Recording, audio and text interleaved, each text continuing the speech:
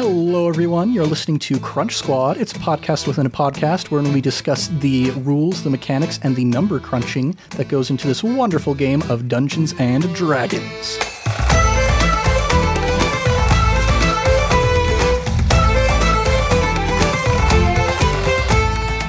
I am your host for Crunch Squad, Ned Wilcock, and today we have a phenomenal, very special guest, Josh Lorimer. Hello. How you doing, bud? I'm doing great, man. This is awesome. I love all the extra content you guys are building around the episodes. Yes, and we love every extra opportunity that we have to keep hanging out with you. I'll take it, man. I'm in. You guys sold me. I love what you guys are doing at Cast Fireball. So I'm happy to chat about any other nerd stuff that you guys want. Yeah, and we have got some pretty nerdy stuff to talk about here. We're going to get hard into the mechanics of your character, Ralph. Dude, and this guy gets nerdy. This is a Dungeon Master's player character. Indeed. Just the joy of being able to finally play a character and min-maxing the crap out of it. You know what? I love I'll be completely honest. Min-maxing is very fun. It's a very fun thing to do because you get to really test the limits of what you could do with a character. But truthfully, this was very much just I still try to let the roleplay lead and not the mechanics. But it would be, I feel like every time I'm playing a temporary character that I'm not doing for an extended campaign, that's when I roll really good stats. So the first really interesting thing to me about Ralph was his subrace, because I actually have never heard of the Lithari elves before. So what drew you to this subrace? I really like unique races, just because if I'm going to play an elf, because it's kind of a lot of people, it's a tired race to play. Everybody plays. Your first character is always an elf magic user. That's kind of it's the quintessential fantasy race. Yeah, and so I avoided them for a long time. And at this point, I've played so many different characters. I'm like, man, I think it'd be fun to explore the elf. But even then, I don't just want to be a regular elf. I wanted to. They're in the Sword Coast Adventures guide. There's this little, they got a little strip of paper that's taped on to a corner of one of the pages. And so in the section about elves, there's this little addendum that's rare elf races. And there's just one paragraph about the Lithari, just this little tiny write-up about these very fey ancestry elves who transform into wolves, just like a werewolf, but without it being dependent on the moon or a disease lycanthropy. So yeah, it was really interesting. Typically they travel in packs, and in Faerun they're very rare to see. So my understanding is that it is a Forgotten Realms race, canon to the Forgotten Realms. But yeah, I don't think the only place I could find them was in a couple pieces of literature, a couple books, and even then they're not mainstays. They're kind of just little pieces in the bigger stories. Yeah, you are really getting your money's worth out of the Sword Coast Adventurers guide with this character, aren't you? I am. That was my whole thing. Is I rarely play in the Sword Coast, and so or in the Forgotten Realms at all. And so the fact that your whole campaign is in the canon world, I was I really want to dig in. So I have all the books, so I just ripped them open and started reading a whole bunch, and then I listened to a couple audiobooks of old Forgotten Realms books about one that had some stuff to do with the Zhentarim, and then one that had a character that was Lithari. But yeah, man, the best kind of homework is homework for a D&D character. Yes, absolutely. So mechanically speaking, what made the Lithari unique for this character? So one, I wanted to be a blade singer. In the Forgotten Realms, you have to be an elf for that. And so there are blade singers in the Zhentarim, but I didn't feel like he would be with a pack, right? So for me, what made this character interesting was I feel like anybody who's in the Zhentarim, in the Zhentarim, that kind of the shady organization, has to have a screwed up background that's kind of that's clearly they've been beaten up and busted by life. And so what's better than this magical, rare fey elf creature that's supposed to be in a pack of other elves like him, but isn't. And it's very much, there's something innately wrong about him being alone. Yeah, so you find a new pack. Yeah, you make a new pack. You kind of, but for me, when I think about the dealings and the leaders within that organization, it's all about like it's broken. Like nothing has, at least up to this point, nothing has fit perfectly. It's just been kind of like you're just putting a square in the hole to try just like to make it work as best you can. So I like the idea that this is a displaced character who's very much like a natural creature in unnatural environments. Yeah, that's really fun. Just bringing the very granola kind of crunchy person into the middle of one of the biggest cities on the Sword Coast. Yes. And you mentioned that he is a Blade Singer Wizard as well, which is such a ridiculously cool subclass. Oh man, it is. I love it. There was I forget what it's called in 4E. There was a class that a buddy of mine played. Maybe it was Blade Singer. It was something like a melee wizard class in 4E, and it was really an interesting. It was an interesting class when you take a squishy class and you make it like a melee. Yeah, a viable frontliner, which is not usually what you think of with a wizard. Yeah, and so it comes with some stipulations, the mechanics of the Blade Singer, where you can't be heavily armored, so you can't have a shield, so you still gotta stay fairly squishy. But it's the blade song is like what that whole thing is about. Yeah, so we're going to set the base for the mechanics of the Blade Singer by talking about just what the wizard themselves gets, and then we can see why it's such a big reversal to take the Blade Singer subclass. Let's do it. So, to me, the thing that the wizard is really for is it is the most straightforward spellcaster in the game. Oh yeah. With the sorcerer, you've got meta magic you can use to warp and alter your spells. Bards and clerics have like their support kind of stuff.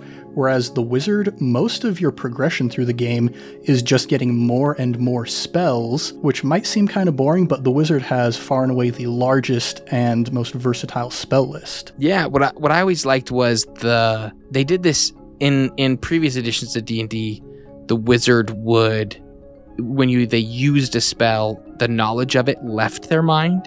And so rather than like spell slots, you just couldn't do a spell more than once really, and without having to study it again. And what's interesting about 5th edition is they basically are like, you have as many spells as you can write in your book, but you're limited as to how many you can use and prepare each day. So I love the idea that like you wake up in the morning and you go, okay, today's going to be very, I'm going to need to support people a lot. So I'm going to prepare a bunch of support spells from my book.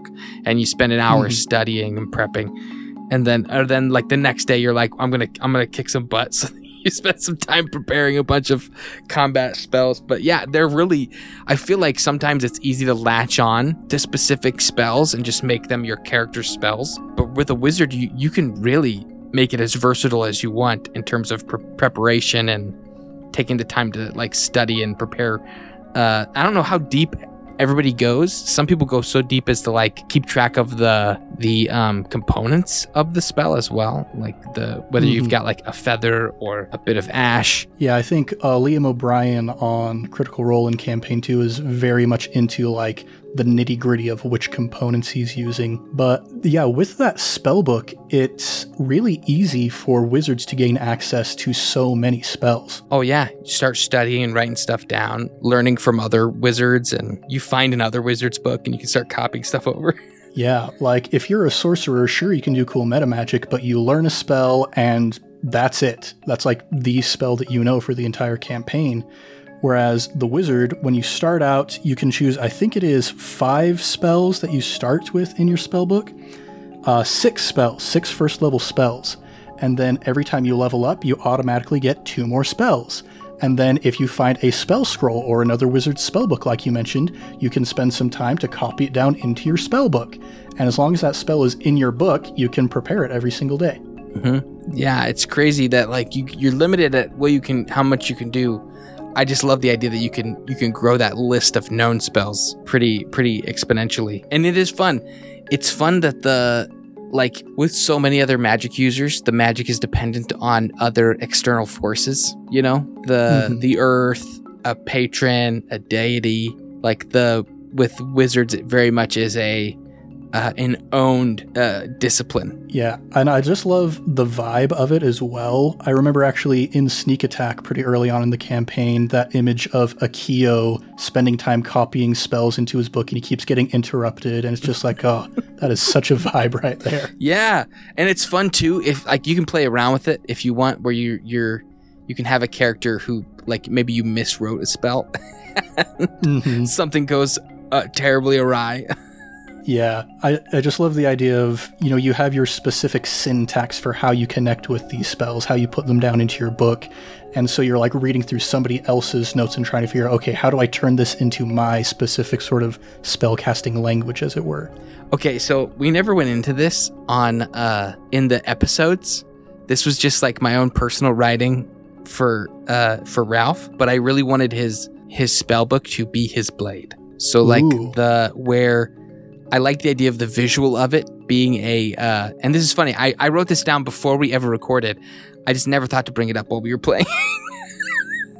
But I really like the idea of the blade itself looking like Damascus steel, where that kind of the black and silver, like just like swirly lines. But if you look close enough, the black swirls are all text that's been like ingrained into the blade. That is super cool. So that's why it's like it's his spell casting focus, but it's also his spell book, everything written down into the blade itself. So that was how I like in my mind. I'm thinking I need a roguish wizard that can move around. A big tome is gonna be a burden to keep track of, and so that was where my kind of my little workaround.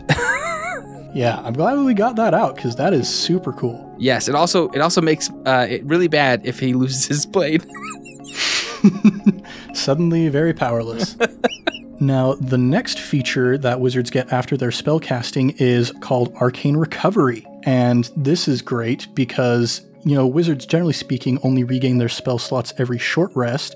But what a wizard can do is once per day when you finish a short rest, you can choose expended spell slots to recover. The spell slots can have a combined level that is equal to or less than half your wizard level rounded up, and none of the slots can be 6th level or higher. So it's a little bit hard to maybe wrap your mind around at first as far as like, okay, which spell slots can I get back? But just the fact that in the middle of the day, you can regain spell slots, which no other long rest spellcaster can do, is super great. Yeah, it's awesome. Because you're kind of, especially at the lower levels, if you're talking like between levels like 1 and 5 for a wizard, you are in trouble. If you can't recover spells, you're kind of, the wizards are, even a high level wizard is not great at a siege. Like you're kind of you're a sprinter at all times. You got to get the job done with big flashy spells quickly, and hope that works. Because once you're out, you're just a dude in a robe. So yeah, it's that being able to recover some is a great mechanic. Yeah, I love that analogy with the wizard. I've never actually thought of it that way before. Yeah, it's from it's from the books. Like I've read so many D&D books. It's helped to inform, I think, a lot of perspectives about different classes that I hadn't thought of before. But yeah, there are some really strong wizards in some of the Forgotten Realms stories that get kind of in trouble because they're overextended and don't have time to rest. Yeah, we put Ralph in some pretty interesting situations there. I used almost all my spell slots, and did not have any time to recover anything. So yeah, it was by the end of that arc, I don't know when this will air, how much will be out, so I don't want to say too much. But we tore through those spells. I only had one level 4 spell. Oh wow. And I don't know, maybe I could, no, I won't say what it was, but I secretly cast it in episode 56 of your guys, that first episode that came out this last week. And it was something that I talked about with Thomas. But yeah, I don't think I've ever said what it was yet, but it was my only, I think the level I'm at, level 7, Blade Singer. So it was the one 4th level spell slot I had. Well, someday I'll figure out what it is, but at time of recording, it's still a secret. Now, the base wizard class mechanically after this point is actually pretty plain. You get your Arcane Tradition, your subclass, at level 2, and that gives you some new mechanics. But just as the wizard itself, you get some ability score improvements, you keep learning more spells and getting more spell slots, but then at level 18, you get something called Spell Mastery. When we're getting this high, you're basically like God tier wizard. Yeah, the way that this works is you can cast certain spells at will. So you can choose a 1st level wizard spell and a 2nd level wizard spell that are in your book, and you can cast those spells at their lowest level without expending a spell slot when you have them prepared. That's awesome. Yeah, the idea that you have at this point becomes so enmeshed with these spells that you've been casting for so long that's just like, oh yeah, I know the spell like the back of my hand, I can just pop it off whenever. I don't think I've ever gotten a player character to that high level, but like, I don't know what I'd do with myself as a Magic user at that point. Yeah, and you still even have some variety because every 8 hours, if you sit down and spend 8 hours in study, you can swap out one or both of those spells for a different one that you can cast at will. Wow. That's so epic. That's Elminster level magic use right there. Yeah, this is the point where we're like, yes, this is the Gandalf that we know and love from Lord of the Rings. Yep, it's Fizzban. But it gets even better at level 20 with signature spells, and at this point you can choose 2 3rd level wizard spells in your spellbook as your signature spells. You always have those spells prepared. They don't count against the number of spells you can have prepared, and you can cast each of them once at 3rd level per short rest without expending a spell slot. Insane. That's awesome. Holy moly. So just counterspell, just dispel magic. Exactly. Whenever you want, for free. Yeah, it's insane. Just like the potential, there's some really good spells at 3rd level. You've got counterspell, dispel magic, like you said. You've got fireball. You could just cast fireball whenever you want to. That is a wizard dream right there. Fireball. And so that does it for the meat and potatoes of the wizard, and there's lots of very flavorful subclasses that help you kind of tweak your magic, but we're talking about the one that I think is just flavor-wise the most fascinating and unique of all of the subclasses. So part of the limitations of being a spellcaster, especially being a wizard, is you cannot wear armor to cast your spells. It interferes with the intricate, delicate motions of your spellcasting. But then, looking at the very first Bladesinger feature, Training in War and Song, you gain proficiency with light armor, so you can wear that armor and still be able to cast your spells. You gain proficiency in one type of one-handed melee weapon of your choice, i.e. Jeremy in this instance, and just for fun you gain proficiency in performance as well if you don't already have it. And what's really fun in the Sword Coast Adventures Guide, they have another one of those little addendums to the, like one of those little like asides, little sticky note in the page about the different blades that a Bladesinger uses and the different styles, and it's just flavor, which is I love just having flavor. So it was like, if you're using a long sword, it's a lion style. It's like a different stance. Or if you're using, it's a wolf style, which involves a lot of like spinning and flourishes. If it's a scimitar, it's like I love the idea that it's not just one form of blade fighting. It's very much and when I was building Ralph, there was one combo because I'm level enough that I was able to get a feat for the character, and there's one feat that allows you to do 2 weapon wielding, even if you're not a fighter class. And in my head, I thought, there's nothing in the Bladesinger mechanics that says you can't have another blade.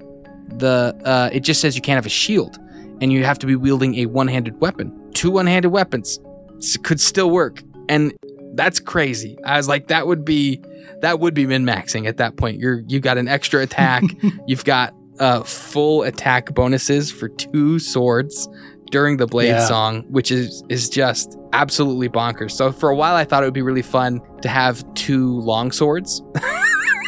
You're not wielding them with 2 hands, so you're just doing the D8, but like that's pretty legit. Yeah, let's dig into the mechanics of the Blade Song itself, because this is the core of this subclass. It is like Rage. It is like the Barbarian's Rage. You activate it, and you get all this cool stuff. Yeah, so the stipulations, like you mentioned, there are a few of those. First, you have to be an elf. That's more specifically in the Sword Coast Adventures Guide version. They actually re-released the Blade Singer Wizard in Tasha's Cauldron of Everything with, insofar as I'm aware, just 3 pretty minor differences. The first being that in Sword Coast Adventures Guide, it specifically says you gotta be an elf. It doesn't, outright say that in the Tasha's Cauldron of Everything version, but still kind of implied. But yeah, so first stipulation, gotta be an elf. Second, you can't wear medium or heavy armor or use a shield, like you mentioned. But as long as you meet those criteria, you can use your bonus action to start the Blade Song, which lasts for 1 minute. If you are incapacitated, or if you don medium or heavy armor or a shield, or if you use 2 hands to make an attack with a weapon, then the Blade Song ends. And you can also dismiss it at any time, no action required. But then we get to the benefits of all of those stipulations. First, you gain a bonus to your armor class equal to your intelligence modifier. Which is insane. Mm-hmm. As a wizard, that's the modifier you're beefing up. Yeah. So let's talk about, Ralph specifically. So what kind of armor are you wearing with Ralph?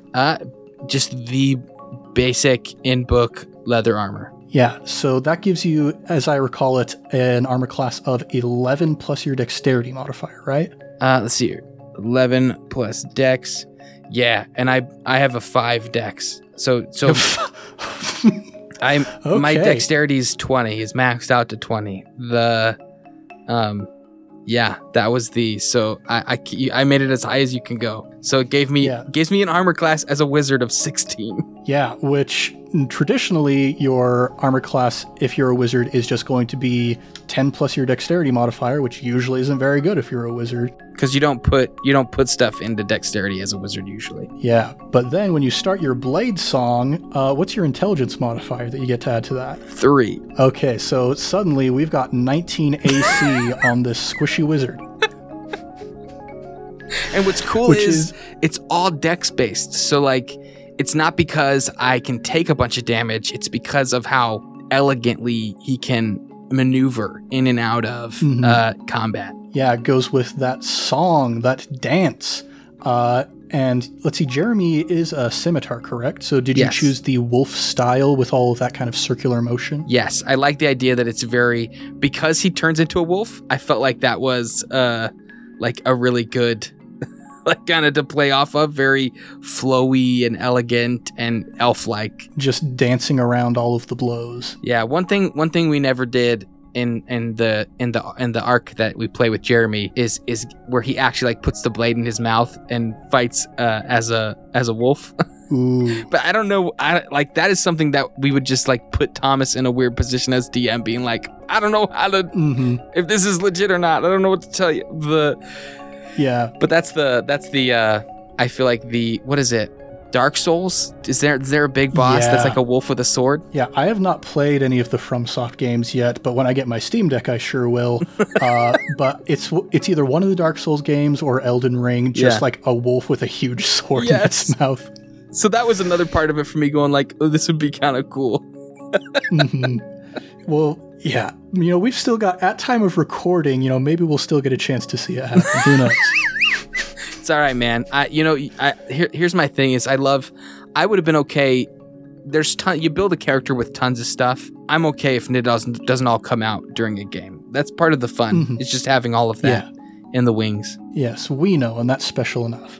Now, next thing you get with your Blade Song, it's not just your armor class. Your walking speed also increases 10 feet. You have advantage on acrobatics checks, and whenever you make a con save to maintain concentration on your spell, you can add your intelligence modifier to that roll as well. And so this is here's something I did min-max. I will fully own this one. So I'm a wood elf. Mechanically the Lithari are basically wood elves that can transform into wolves. They don't have the midway transformation of a werewolf where you're a humanoid wolf. It's just either full elf, full wolf. But the wood elf has a movement speed of 35. That's their baseline. And when I picked the feat wood elf magic, one of the spells it grants you that you can cast without using a spell slot is Longstrider. So oh, nice. if I'm in the Blade Song as a Leithari elf and I cast Longstrider, that's 55 feet. Holy cow. Per turn. Which is very nearly double what most people are making. Yeah, and then if you dash, that's 110. Which is insane. Like, this isn't a monk. Monks can run really fast, sure. This is a wizard. Wizards are supposed to be able to do this stuff. So yeah, there's some fun. It's so fun seeing how some of these feats can start to actually beef up different parts of your character. And so that's the benefits you get from the Blade Song, and the amount of times you can use that. This is the second difference between the two different versions. In the original, I believe it was you can use it twice per short rest. In the Tasha's version, you can use it a number of times equal to your proficiency bonus per long rest. I feel like one of the things that makes the Blade Song, that keeps the Blade Song somewhat nerfed, is the 1 minute time. Mm-hmm. So anytime you're using this outside of combat, it's more or less useless. It's going to run out just right away. It's only really useful in combat where time slows down and every round is only 6 seconds. And so you've got 10 rounds to be in the Blade Song, which is really cool. I like that they've kind of conditioned it for very specific uses. That sounds almost to me like something that a coach would say to the young Blade Singer recruits before the game. You only got 10 rounds in the Blade Song. Make sure they're worth it. Yes, which is it's a very elf thing. It's like if you're going to do this, you have to do it very precisely at the exact right time, very tested and tried and focused. Yeah. Now we get to 6th level, you get your extra attack, which is something that, fighters get, rangers get, all of these classes get. Wizards aren't supposed to get it, but now here you go. You can attack twice instead of once whenever you take the attack action, and this is, to my understanding, the final change that they made in Tasha's. This is the OP. This is the insane part. Instead of just making 2 sword attacks, you can replace one of those with a cantrip attack instead. Yeah, and I think the only other class that can do this, you correct me if I'm wrong, is a Eldritch Knight. I think at a certain level, the Eldritch Knight they have extra attack, and I think it's later. I think maybe level 7 they unlock the ability to use one of their extra attacks as a cantrip. Yeah, it's been a while since we played Greyek, so maybe not sure exactly which level it is, but yeah, very great. And what is so great about this as well is your weapons damage die is static throughout the entire time you're using it, but your cantrip's damage die scales the further you get up in your level. Yeah, so you're really at that point you can deal some serious damage. And I love the picture of this flowy, elegant blade fighting mixed with a magical blast. And okay, so in flavor, all of my cantrips are blade based. Oh, nice. Booming blade, green flame blade, sword burst, blade ward. Dude, I tried to stay in the vein of the class. Yeah, for me, that's one of the joys of having these very specific archetypes, is kind of really just leaning into it and being like, I'm going to be the most blade singer that ever did sing with a blade. Yes, absolutely. And what's great is I can't talk about it because it hasn't happened yet. But yeah, I want to talk about Jeremy, but I can't talk about Jeremy yet. Yeah, maybe someday. Now, the next feature that we get for the Blade Singer at 10th level is the Song of Defense. So instead of just the fact that you have 19 AC while your Blade Song is active, now, whenever you take damage, you can use your reaction to expend one spell slot and reduce the damage taken by an amount equal to 5 times that spell slot's level. That's insane. So not only are you super hard to hit in the first place, but when somebody finally does manage to land a hit on you, you're just like, yeah, that didn't actually hurt that much. What level spells do you have by 10th level? By 10th level, let's take a gander in the book here. At 10th level, you have 2 5th level spell slots. Okay, that's your highest level at that point. So at that point, you're talking, so when the first time you get this, 5 times the spell slot's level. So you can use You can take 25 damage off. Mm-hmm. That's wild. Yeah, I just can't get over how great of a frontliner this is, and like I've said many, many times, Wizards shouldn't be able to do this, and yet here we are. Yeah, it's like it's very interesting. I'm curious what a Bladesinger would look like going up against like an evocation focused wizard, like that's fully wizard focused. Like, it's so fascinating to me because I do feel like the other subclasses of wizard would have a bit of a magical leg up on the Bladesinger. I think the difference is I think Bladesingers can last longer than a regular wizard. Yeah. I think they're probably more of the long distance runner of the wizard family, where most wizards or sprinters are like high output, real fast, and everything. I think if a Bladesinger's battling a wizard of another subclass, it's all a matter of, can they wear him out? Can they survive through the melee of epic spells long enough to weed down the wizard's defense and get in? Yeah, that thematically is really where we see this subclass just turn the entire wizard on its head. And then we have one final feature. The capstone feature for the Bladesinger comes at level 14, Song of Victory. And at this point, you just get more damage because whenever you hit with a melee weapon attack and your Blade Song is active, you can add your intelligence not only to your armor class, not only to your constitution checks, but you can also add it to your damage as well. My goodness. And if you're using a scimitar, that's dex-based. That is a finesse weapon. So if you've already boosted your dexterity, then your attacks are being boosted by dex. So really, I built the blade. I built Ralph. He has two good, really good abilities, and it's his intelligence and his dexterity, and that's it. With the Bladesinger, that's it. That's all that matters. I have a -1 charisma, as we'll see. But yeah, it's very, very fun. Yeah, and by the time Ralph reaches level 14, definitely actually going to happen. If he lives long enough. Yeah, going to have the opportunity to boost that intelligence modifier as well with some ability score improvements. Yep.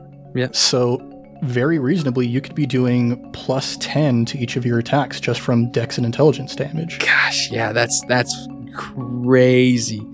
And in truth, I didn't take the ability modifier buff. Does the wizard get an ability modifier buff at level 4? Yeah, so all of the wizard's ability score improvements, they get one at 4, and then at 8, 12, 16, and 19. So instead of taking the ability modified, I took the feat, and the feat of Wood Elf magic, which lets you learn the magic of the primal woods, which are revered and protected, and it basically gives you the ability to you can learn one druid cantrip of your choice and the spells Long Strider and Pass Without Trace, and you get to cast them without expending a spell slot. But I think it's you can only do it once per long rest, and they are wisdom based. So you are kind of drawing from a less, at least for me, a magic user, it's definitely more of a ranger, I think, feat. But I like the idea that because I'm playing a Lethari, it felt like it fit. I also the cantrip that I picked was what was the cantrip I picked? Hold on, I got it written down. Primal Savagery. Oh, I love it. It makes your teeth and your nails kind of intense, and I felt like that was perfect for this wolf-like wood elf. So I really did, as much as I feel like I'll totally cop up that I did min-max pieces of this character, and I think there's nothing wrong with that. It's some of the fun of building a new character. I really did try to stick to the flavor of Ralph himself, of being a wood elf Bladesinger. So a lot of my spells are blade based. The feat I picked was wood elf magic, and yeah, it's fun having being able to just pop off a Long Strider without spending a spell slot is also really cool. And Pass Without Trace, which I do use several times in the arc that we're playing. Such a good spell. Let's see, are there any other fun little tidbits of mechanics that you put into Ralph that we didn't get a chance to talk about? Let me think here. Tidbits of mechanics. Something that I can maybe say now without giving anything away, this will be a little Easter egg for anybody who goes through the extra content for you guys you can kind of pay more attention to as you listen to the upcoming episodes. Ralph's blade, Jeremy, is a sentient weapon. Mm-hmm. So there's a lot of, in D&D, there's a lot of blades that have a being or an entity or a consciousness embedded within them. And there's always kind of some little like features around that, but I won't go into any further detail than that. I won't tell you anything about the Jeremy himself, because I think that we'll see pieces of that later on in the story. But it was something that I was very specific about when talking to Thomas. He goes, I want to give you some magic stuff. So what is some like special magic stuff you can have? And so we got that. I have my bag of holding, the sentient blade that is both my wizard's book and my spellcasting focus, and I have one other magical item that's a ring that I don't know if I should say what it is. I will. I think it's not like I'm giving anything away, because when I use it, it's just pretty obvious I'm using it. But I have a magical ring. This is something Thomas came up with that he felt like would fit. Oh, did I let slip that I'm part of the Zhentarim during this? Yes. That is a spoiler. Isn't it? That's a big spoiler. Do we need to cut that? No, this is going to be coming out after that point, I'm pretty sure. Oh, okay. Okay, so everyone knows that Jeremy yells. Yes. Okay, good. So my main thing with Jeremy was that he's rather a lot of sentient blades will dominate the wielder, or they'll try and like take over them and change what their whole thing is, or they'll curse them and make it so that like all of your attacks are worse while you're wielding the blade, and you can't unbind yourself from it. Jeremy is a annoying entity, and so the thing that Thomas and I worked on with is if someone other than Ralph wields him, he distracts them. And makes it harder to cast magic, harder to concentrate. So yeah, that was the idea, that he would be if anybody tried to pick him up, he would have caused them some issues. But then the last magic item is a ring that creates a bubble of silence. Indeed, man, just so many fun surprises with good old Ralph. I love it. If anybody knows the Drizzt Do'Urden books, Jarlaxle is one of my favorite characters. Oh, yeah. And I feel like Jarlaxle has like an endless amount of weird little trinkets and objects that have their own like really just deeply unique and fascinating uses and backgrounds. And I like to think that Jeremy is 100% not there. Like Jarlaxle is like the pinnacle of this type of character, but I like to think that Jeremy is like in the works. You know what I mean? He's kind of on his way to being that kind of, if he lives long enough, to kind of building that repertoire of unique little interesting baubles and items. Yeah. One thing that's kind of fun with Jarlaxle that connects to this campaign is Lance has a bracer of flying daggers, which mechanically comes from Dragon Heist as one of the items that Jarlaxle has in his retinue. That's awesome. He's always one of my favorite characters, and I love when he shows up. And I definitely, when it came to playing Ralph, I was definitely trying to channel that. Is he here to help us? Is he here to hurt us? Is he someone we can trust, or someone we need to fight? And anytime Jarlaxle shows up, those are the questions that you have to ask. Mm-hmm. Yeah, this is fun kind of seeing this inspiration now, like a little bit of Jarlaxle in Ralph, a little bit of Brunner Battlehammer in Greyek back in the day. Yeah. Nothing is new under the sun. I love drawing from different pieces of literature and characters that I find fun and interesting. And so, absolutely. Yeah, and like we mentioned earlier with the signature spells, we want that opportunity to be Gandalf for a little bit, because Gandalf's awesome. Yeah, who wouldn't? Who wouldn't want to be Gandalf? Well, I'm going to see if maybe I can sneak one last tidbit from you. Is there any chance that we can hear Ralph's full name as a little Easter egg for our listeners? Did I write it down? Let me look at my chat with Thomas. I don't know if I wrote it down yet. You know what? I didn't write it down. I just said it's an elf name, but it's just the short version.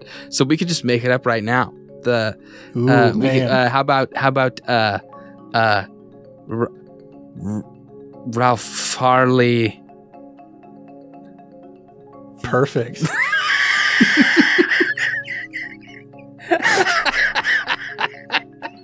Chris Farley's brother, Ralph Farley.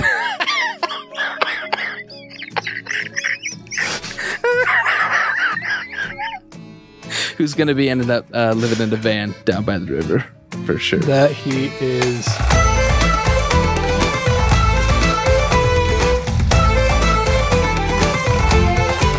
Oh, man. Dude, Josh, this has been a phenomenal episode of Crunch Squad. Thanks for joining us here. Dad, thank you, dude. This is so much fun. And thanks to all of our listeners out there in podcast world for listening to this week's bonus episode of Crunch Squad. We hope you've enjoyed listening as much as we have enjoyed talking about wizards that should not exist.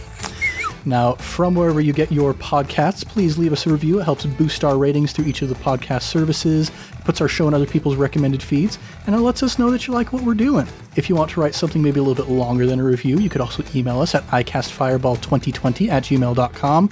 We'd love to hear from you, and we're hoping to get the word out there and set this podcast on fire. Now, to get the most recent up-to-date content from all of us here, please follow us on Instagram and Twitter with the handle icastfireball20. There you can get possible sneak peeks of upcoming episodes, interesting insights from the players in DM, and behind-the-scenes shots of us making this incredibly fun world. A couple other shout-outs. First is going to be to our sister podcast, Improv Tabletop, where I am the one who sits behind the GM screen there.